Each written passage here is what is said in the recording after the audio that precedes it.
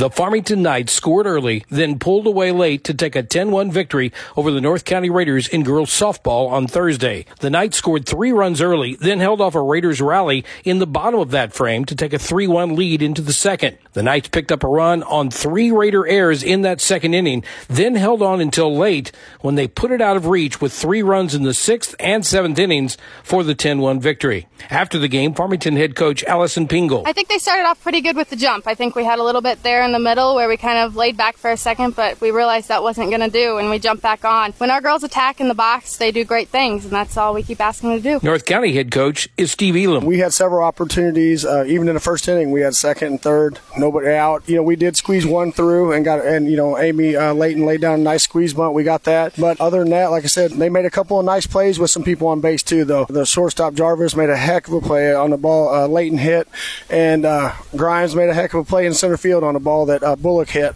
So, and we had runners on both occasions. Those two get by. Those are gap shots, and we possibly score another run. And then it's 4-3 or 4-2, and it makes it a little bit different ball game. Avery Graham pitched 7 innings, allowing 1 run on 4 hits for the win, while Sammy Waller also went the distance, giving up 10 runs on 17 hits for the loss. Once again, the Farmington Knights win it 10-1. From Raider Field in Bonne Terre, I'm Glenn Berry for KFMO B104 Sports.